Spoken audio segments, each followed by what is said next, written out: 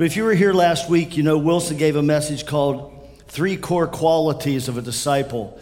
And he said that those 3 core qualities were that, first of all, that you listen. And a real disciple listens for the voice of his rabbi. And you do that, we do that as believers through reading the Bible, through being open to the Holy Spirit speaking to me through the Bible, through Scripture, through the experiences that I have in life. And not just going through experiences, but asking God, what's he want to say to me through this thing that I'm going through, this experience I just had? Or dreams and visions. God can speak to us in all of these different ways. And so the disciple listens, and then the disciple obeys. The disciple simply says, okay, I'm going to do what you're asking me to do. In fact, Wilson said last week, there's no area of life that's off limits. I can't see David's face when I stand over there, so there. There's no area of my life that's off limits. Lord, you can speak into any area. I'm going to obey you. Do you know that, catch that line in the song we sang, Defender? It's so much better your way. You know, it's so much better your way. Jesus, I've seen your life, and I've seen my life, and I like yours better.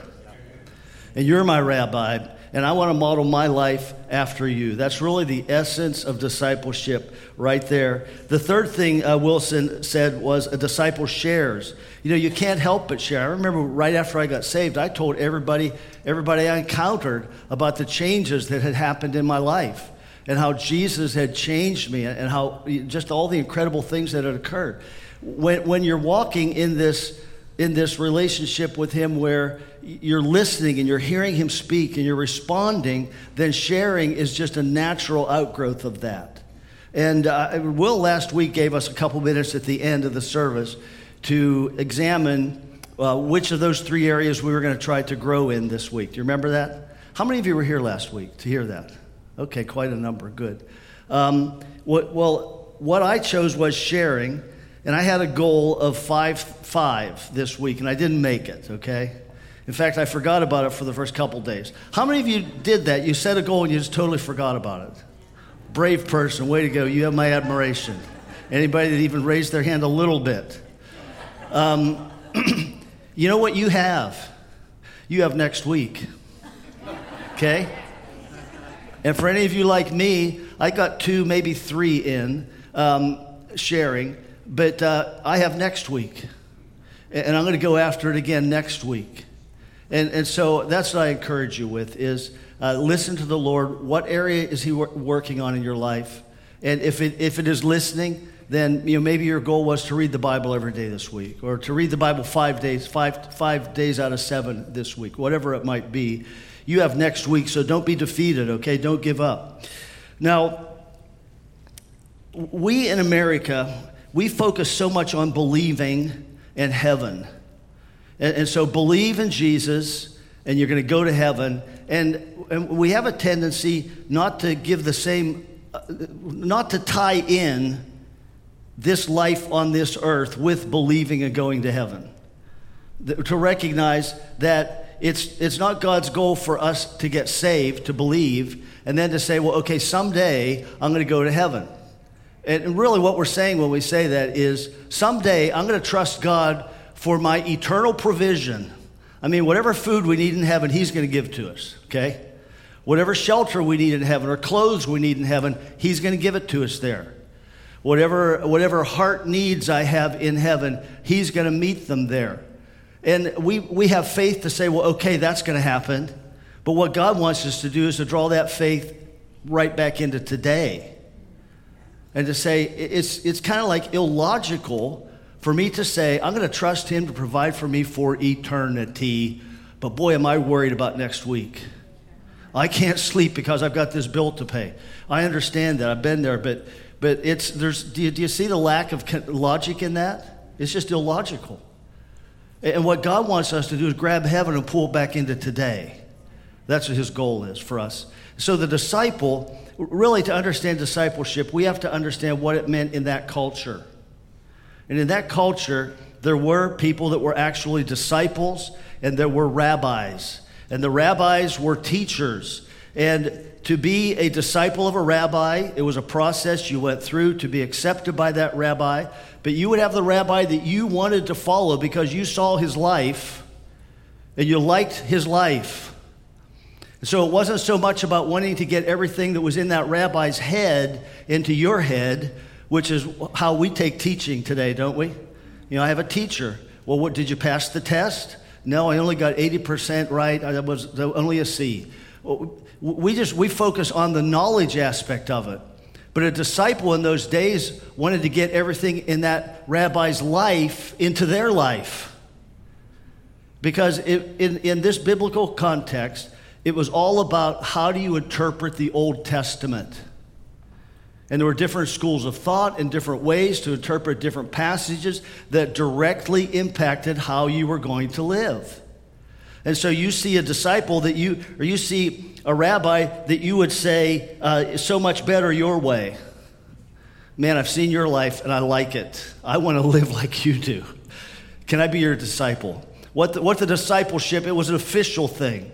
And a rabbi wouldn't have like 50 disciples or 100 disciples, have a group of disciples. It wasn't a classroom that they taught in. It was life. You spent time with your rabbi. You walked with him. And then after an encounter, maybe your rabbi would draw aside and you get to ask him questions. Why did you say that? Why did you respond that way to this person or to this situation? And like Jesus, so many times he draws aside with his disciples and he explains to them what he just said to the public or why he just did what he did. And so discipleship is an exchange of life. The disciple was basically saying, I don't know how to interpret the Old Testament. I mean, I have some ideas, but I don't know how. I need to learn how. And I want to find someone who has already done it and they're living effectively for God. And so when Jesus says, if anyone will come after me, he's got to deny himself and follow me. You know what he was saying? He was saying, if you're going to be my disciple, then you've got to let me handle the tough stuff. You've got to let me figure out what are the right ways to handle these Old Testament passages. And when Jesus taught through the Sermon on the Mount, he said, you've heard it said, but I say, he was interpreting for them Scripture. And as disciples, they had a simple choice. Either I'm going to take this, I'm going to follow this, I'm going to let this be my guide in life, or I'm going to walk away. He's no longer my rabbi. And so for the disciple, what we do as disciples, we're saying, Jesus, I want to live life like you lived it. Whatever that means. Whatever the consequences of that, I want to live life the way you lived it.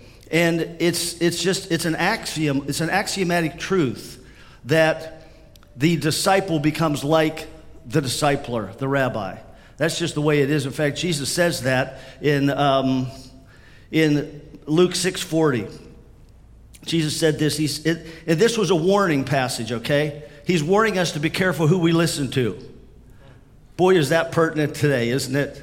With 1,000 different news sources and 100,000 different podcasts, and everybody out there has a voice somewhere on the internet that you can go to and you can listen to. And Jesus said this, he's really saying be careful who you listen to, because a disciple is not above his teacher. In other words, if you really become a disciple of that person, you're not going to be able to remain independent. The disciple is not above his teacher, but everyone, after he has been fully trained, will be like his teacher. And so it's a life principle that we all are modeling ourselves after someone. We all are we're all allowing someone to interpret life for us to some degree. And for the Christian, if we have someone else out there who has a louder voice in our ear than Jesus, then we're in error. Because he's the one that we want to be like. And so anytime anyone disagrees with him, then I've got to follow him, not them. And so discipleship is something we've really got to grasp. But when you really begin to understand this context and this view of discipleship, it has a tremendous impact upon how you read the New Testament. And some of the things Jesus, like for instance, when Jesus said, if you love me, you will obey my commands. Boy, doesn't that sound controlling?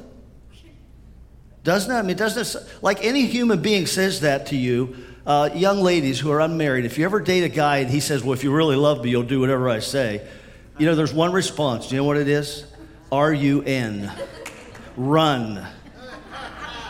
And guys, any young single guys, you meet a girl and she's beautiful and gorgeous and all of that, but she either states outwardly or it's just implied, if you really love me, you'll do whatever I say. Again, run. Because no human being can actually say that to us. But Jesus can. Jesus can. Because he's the Son of God. Because he has a perfect understanding of life and a perfect understanding of who we are. And so when Jesus says, if you love me, you'll follow me, you'll do whatever I say, then it's okay. Yes, sir, that's great. That's awesome. That's exactly how I want it. But now in discipling people today, we have to modify that. We're going to talk about this more next week. And actually next week I hope to have Lori share some of her experiences as a new believer who is really being discipled really well.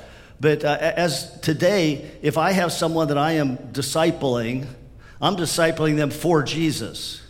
I don't want them to become my disciple. Now, invariably, they're going to take on characteristics of the person that is their mentor or disciple.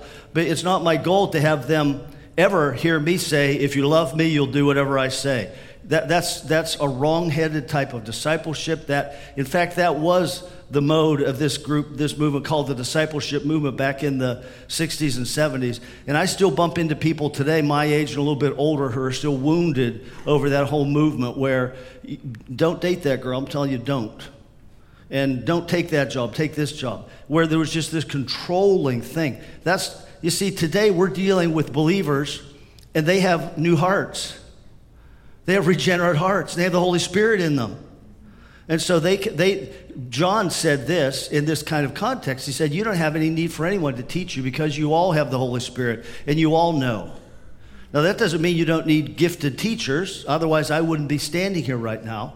But what it means is in the sense of the disciple obeying the rabbi without question.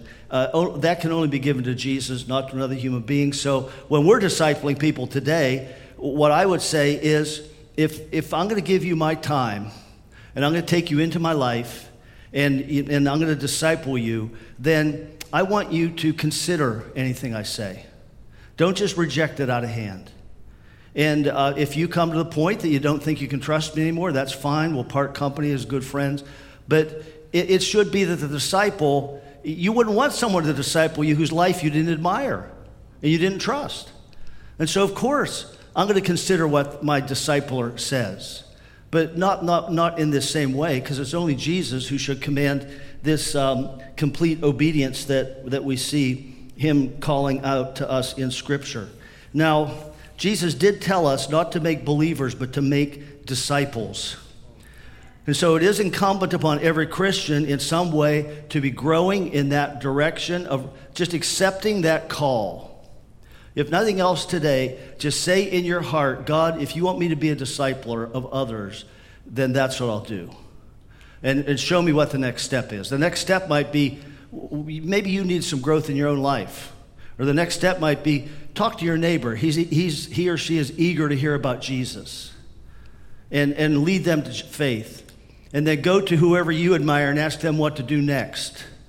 Go to somebody that you look at and you say, life looks better your way because you're following Jesus so closely. What do I do to help this person follow Jesus like you are and like I want to? And so we're all called to that. But you remember The Karate Kid, that movie? And the wax on, wax off scene, where Mr. Miyagi, he wants to learn karate, and Mr. Miyagi says, okay, I'll teach you karate. First thing, you're going to wax my cars. Yeah. And he's a wax on, wax off. And I think the guy's name was Daniel. He's complaining, why do I have to do this? He finds out later that movement and that movement are essential to the form of karate he's going to be taught. So there are times Jesus will ask us to do things, and if we just don't argue with him, okay? Don't argue. I remember in seminary, life in seminary was class and study. Go to class and read. Like if I watched a football game, I had to have a book in my lap so I could read between plays because I had so much reading to do. And I remember one of my simple pleasures was watching the show MASH. And it was in vogue in those days. But MASH was a very cynical show. And I grew up in the midst of a lot of cynicism in the culture I grew up in. And the Lord spoke to me at once. I didn't even think he spoke in those days, but the Lord spoke to me and said, stop watching MASH. It's not good for you. Boy, I fought that. Are you sure? I mean, come on, God. MASH, and I think the Rockford Files was the only other thing we watched. And fortunately, the Steelers were doing well in the 70s, and that helped me get along. But I wrestled with that, and I fought that, and I'm not sure I ever did obey it. But why didn't I just say, okay, I can live without MASH because Jesus, you're enough.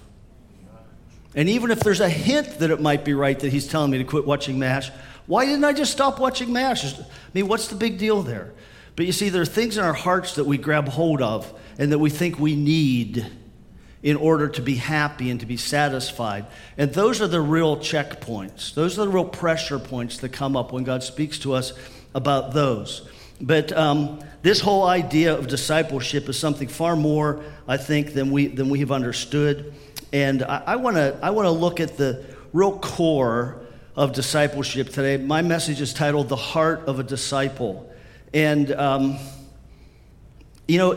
rabbi would have a group of disciples, and I can imagine that there would be different attitudes among the disciples. You would have your prime students, and you might have your students that are a little bit more slacking. And you would have some that are there because they just want to learn from you. Others that are there, and I would think over time most of them would fall into this category, that they would really learn to love their rabbi. But at least you could say the top ones would love the rabbi.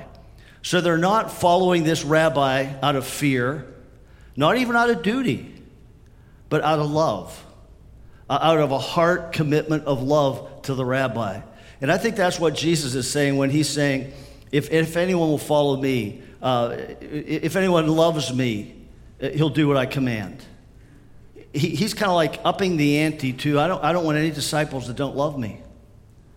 Because what he wants is for us to obey him and to live for him out of hearts that are in love with him. And that doesn't mean that every act of obedience is motivated by a gushy feeling in my heart. There are times when duty carries us through low points. The Apostle Paul said in 2 Corinthians, he said, I have this charge to preach the gospel. And he said, if I do it with joy, I get a reward. Do you know what the reward was? The reward was getting to do what he wanted to do. It was he gets to do the thing that he's passionate about. That's the reward. He wasn't saying like at the end of the age I'll get a reward. He was saying my reward is doing it. And because the next thing he says is, if I do it unwillingly, I have a duty.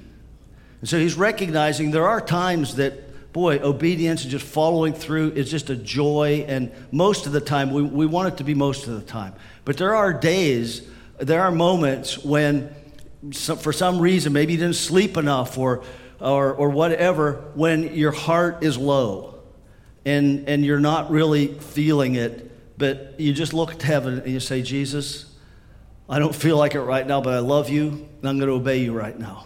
I'm going to do this right now out of love for you. And it's almost like just a sense of duty. That carries you through those real low points, but you don't want to live there. If you've been living in low points like that for very long, then you need to come for prayer at the end of the service and get some, or come to the healing rooms or come to the prophetic ministry and get some prayer to get broken free from that. But the primary motivation just is love. And I don't think it's love just in a dedication sort of a way, but it really is love that is a passionate love for Jesus. So we're going to look at Revelation 2.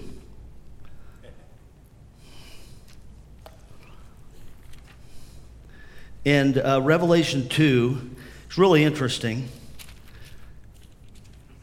The city of Ephesus was a city of 225,000 people on a prime piece of real estate that gave them the best harbor in all of Asia Minor.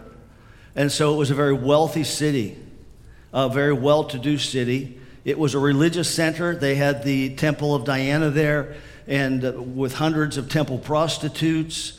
It was a city that was given to magic and witchcraft. You see that in Acts 19. It was a city that had professional sports almost. They had these big sporting games there every year where people would come in from all over Asia Minor. And it was called by one historian the Vanity Fair of Asia Minor. The Vanity Fair of Asia Minor. What's that sound like? You know what this all sounds like to me? America. We're wealthy. We're given to entertainment. Vanity Fair, there's just so many different things to lay hold of in our hearts and our lives we can grab hold of that we think is the thing, like MASH. And boy, this is the thing I look forward to. This is the thing that's keeping me going. This is the thing I love. And so here's what he says to them. He says, to the angel of the church in Ephesus, he says, write this to that angel. He says, the one who holds the 7 stars in his right hand and the one who walks among the 7 golden lampstands says this. So he's described as holding 7 stars. The 7 stars represent the 7 churches in Asia Minor, 7 major cities, and 7 letters he's writing right now. When it says holds, it means different than me like holding this. I'm holding this right now, right? But I'm just holding on to it.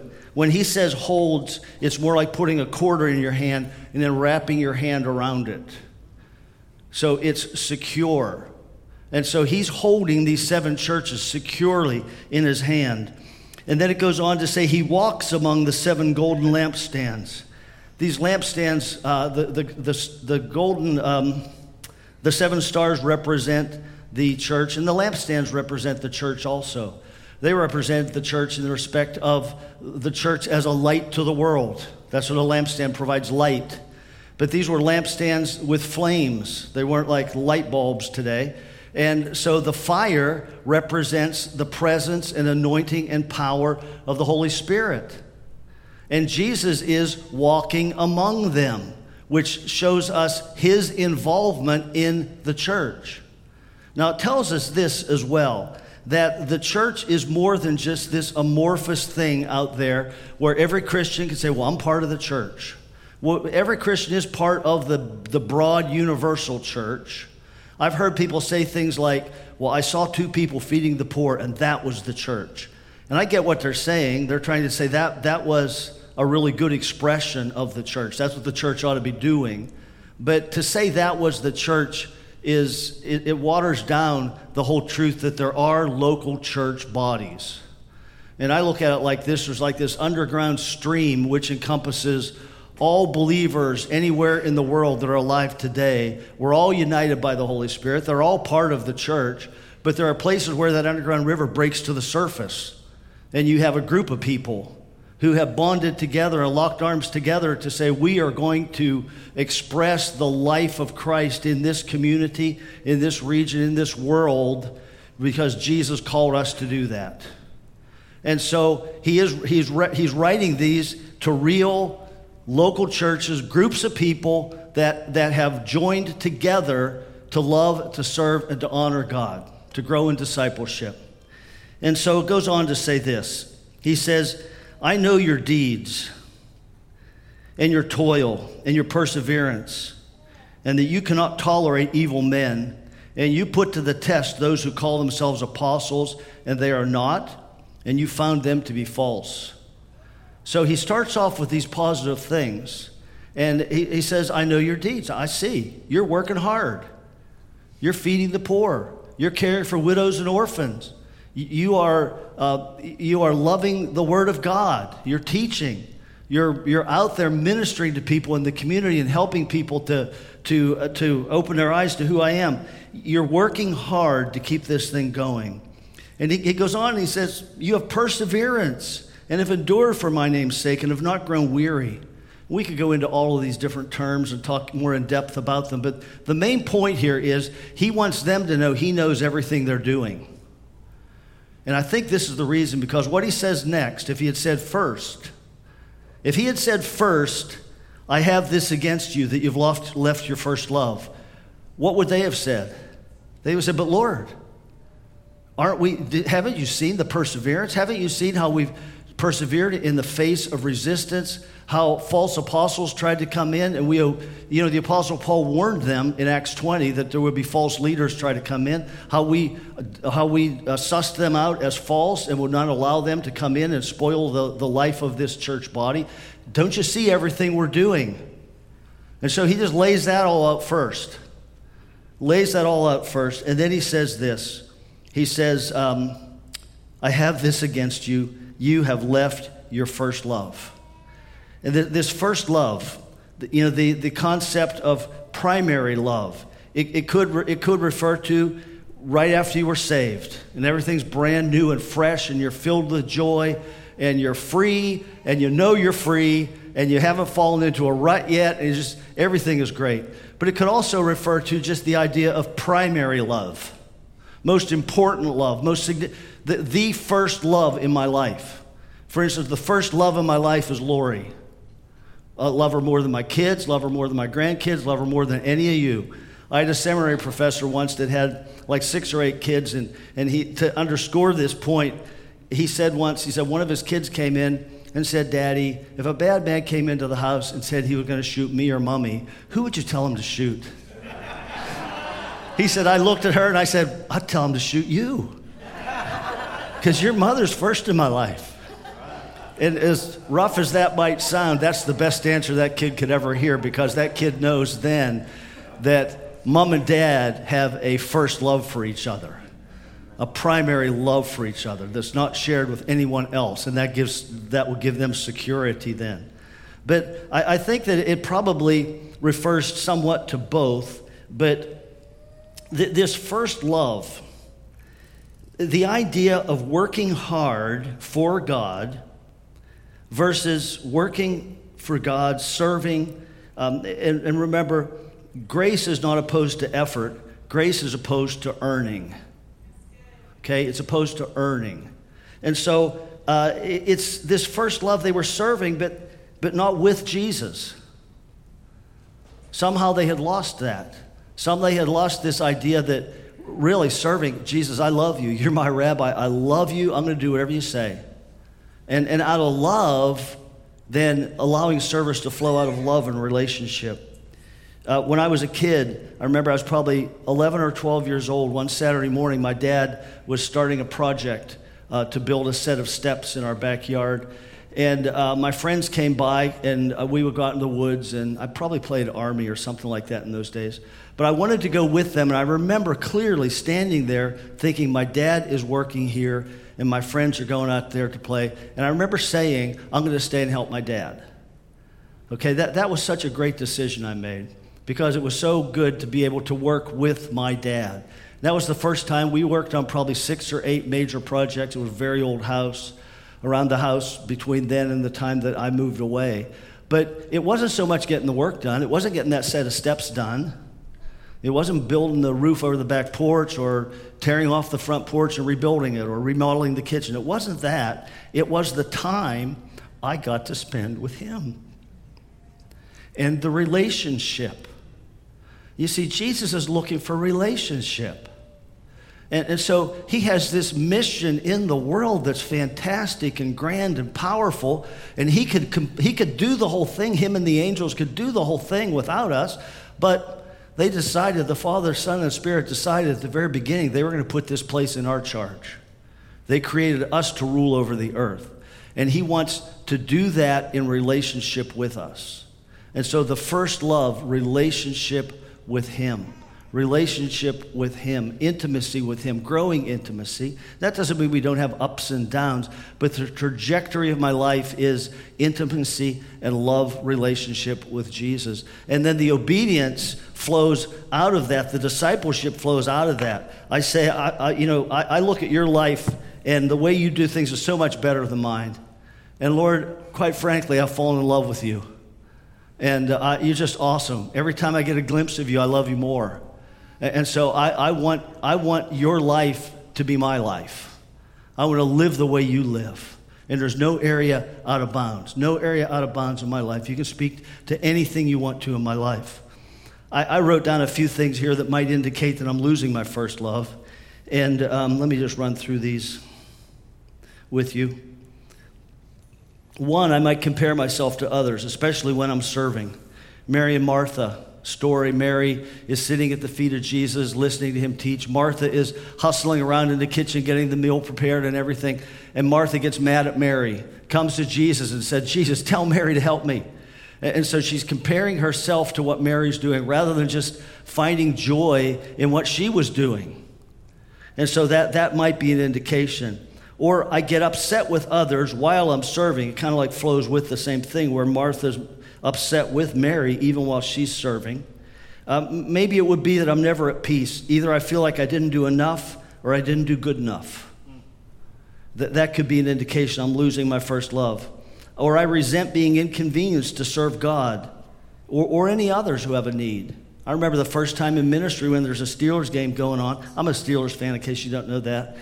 And this was still in the 70s and the great years. Yeah, boo, come on, be nice. And I got a phone call from someone. It was a small church. We probably had 30 people in it at the time. And this person had a legitimate need. It wasn't like, I'm depressed. Will you please come and visit me? But there was a legitimate, serious family thing. And I remember I had to tear myself away from that game and go and help them. But I remember what the joy I got when I decided I'm not going to tell them to wait an hour. I'm going to go right now. And I decided that. And it brought me great joy. But there have been other times, honestly, where you resent being called upon. And if I do, then I'm probably drifting out of a first love relationship. Another one would be I judge others for not being as committed as I am. We had our first prophetic class last week. And Lori and I come in, and the worship team just started a song. And everybody's standing around back here talking and just guffawing and stuff, laughing, and I'm thinking, wait a second, worship is starting. And so Lori and I go up in the front row, we start worshiping, and I'm worshiping, and I'm thinking, what's wrong with them? Why the heck don't they get up here and worship? Is this how this class runs? And I'm honestly worshiping, but I'm also honestly judging everybody else in the room at the same moment. And then suddenly that song ended, and Derry Turnbow, who's sitting right here, turned to the band and said, okay, when we start the first song, and I realized then, this is worship practice. This wasn't the real thing. Now, if you do that a lot, if you do that all the time, any of us can fall into that, but if you do that all the time, then you probably stepped out of your first love somehow. There's some pride that slipped in or something like that. Another thing that could make this difficult is I don't get any joy out of giving. Giving financially. In our culture, we feel like money is private. Money, you can talk to me about whether I'm being loving my wife or whether I'm being loyal to my wife or my spouse. You can ask me if I'm reading the Bible. You can ask me all sorts of things, but if you ask me about my money, you're going way too far. I want to tell you that is the spirit of the day. That is a spirit of Antichrist. That is not right. We need to break out of that and reject that thinking. Because Jesus talked more about money as an indication of where our hearts were and how we were growing as disciples than just about anything else. And if I'm part of a church body, but I resent being asked to give, or I resent the implication that I should give, or I should give sacrificially, then I might be drifting away from my first love. Because this church body, part of the mission. It's part of the mission.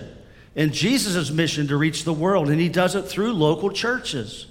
And so that if I have like this reluctance and this hesitation to give, and I give grudgingly, and I remember once someone challenged me to this many years ago when we were in Champaign, and this guy, very gifted prophetically, we were giving, we were tithing, but he said, Van, he said, my sense is you're not giving joyfully. And I thought about that. I thought, he's really right. We were giving, but I was giving kind of like reluctantly. And there's when we get past that, and we can start saying, I'm giving joyfully, but that can be an indication that we've drifted from that first love anyway. So he says this, he says, remember from where you've fallen, remember where you've fallen from. And then he says, repent. So we have to recognize the fact that I'm not serving out of love. God, I repent of that. I want to serve you out of love. I know that's what you're looking for. I know that's what your heart is. And then he says, do the works at first. Redo. So we remember, we repent, and we redo. And the works at first probably aren't much different than the works are going to be now. They're just going to be done from a different heart, with a different level of joy, with a different level of excitement and expectation as to what God's going to do in and through us. Now he goes on to this, and he says this. He says, remember from where, he says, if you don't do that, I'm going to come to you, and I'll remove your lampstand out of its place unless you repent. And he's speaking to the whole church here, and this would mean the anointing that God has on a church's life is going to diminish. And I think that this is something that the Lord, if he ever has to do this, would do it with a broken heart. It's like when he looked at Jerusalem and said, "Oh, Jerusalem, Jerusalem, weeping, you who kill the prophets and all those who are sent to you. How often I would have gathered you under my wings as a mother hen gathers her chicks, but you wouldn't have it." And so there is this warning there. But then listen, I'm just going to jump to verse 7. He says, he who has an ear, let him hear what the Spirit says to the churches. If you have an ear, that means, do you have an open heart? Do I have an open heart? Am I really honest when I'm saying, God, there's nothing off limits here. Nothing off limits, Lord. So I hear, and if I remember, repent, and enter back into that first love, primary love, you're everything, then he says this, to him who overcomes, and overcoming means the getting back into the first love, saying no to the spirit of the world. And Ephesus was much like our country today, money and power and entertainment everywhere, and all these distractions that can come in between us and Jesus. And he says, if you overcome, I'll give you to eat of the tree of life, which is in the paradise of God. Now, it's like this. If I have in my mind, I've got Jesus, man, that's awesome. If I just had more money, I'd really be happy. I've got Jesus, that's so awesome. If I could just get married, get a husband or a wife, or in some sad cases, get a different husband or a different, if I could just be recognized in my job, if they would just honor me for everything I'm doing, if it's Jesus plus something, then that something is probably diminishing my first love for him. I remember in my first date with Lori, and I asked her for permission to share this. She doesn't remember it, but I do. We were eating, and Lori at one point said, wow, this is different. She says, you're not looking at other girls when you're with me. And okay, I'm doing pretty good, huh? But what if, there's so many shiny things in our culture, and I'm just going to use that terminology. What if something shiny walked past? And I'm looking into Lori's eyes, talking to her, and then I break eye contact with her and track this shiny thing across the room. What does that say? That says, you're not first. There's something else I'm going to give my heart to. And so in this culture today, there is just so much we can give our hearts to. And I think the primary thing has to do with money and possessions, but there are other things like honor and respect and success that fit into this as well. And, you don't have to be wealthy to have a problem with money. You don't, because it's the love of money. And you look at that, if a person doesn't have enough, or if they feel like they don't have enough, then wanting more is the love of money. And so you don't have to be wealthy to have that interfere. But we need to look at this. We need to ask, is Jesus plus what that I need to make me happy? Just take a moment and ask the Lord to speak to you about that.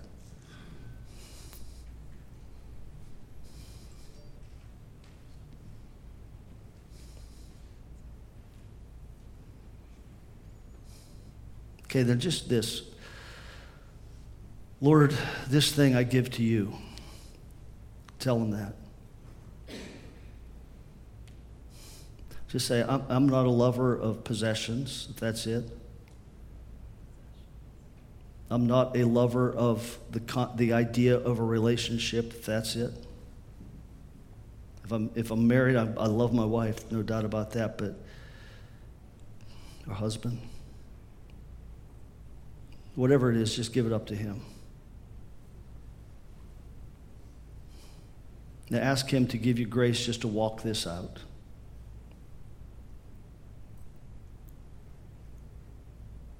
Every time this tries to come back in, I want you to say this to yourself. I want you to say to yourself, you say, I love Jesus first. I have a first love for Jesus. I love Jesus first. And I believe God's going to break us free from things like this that could interfere. But here's the key thing. In Revelation, he says, I'll give him to eat of the tree of life. Do you know that's the tree that Adam and Eve were put out of the garden so they would not eat of it? The tree of life. Now we get to eat of the tree of life. And Revelation 22 tells us that the leaves from this tree are for the healing of the nations.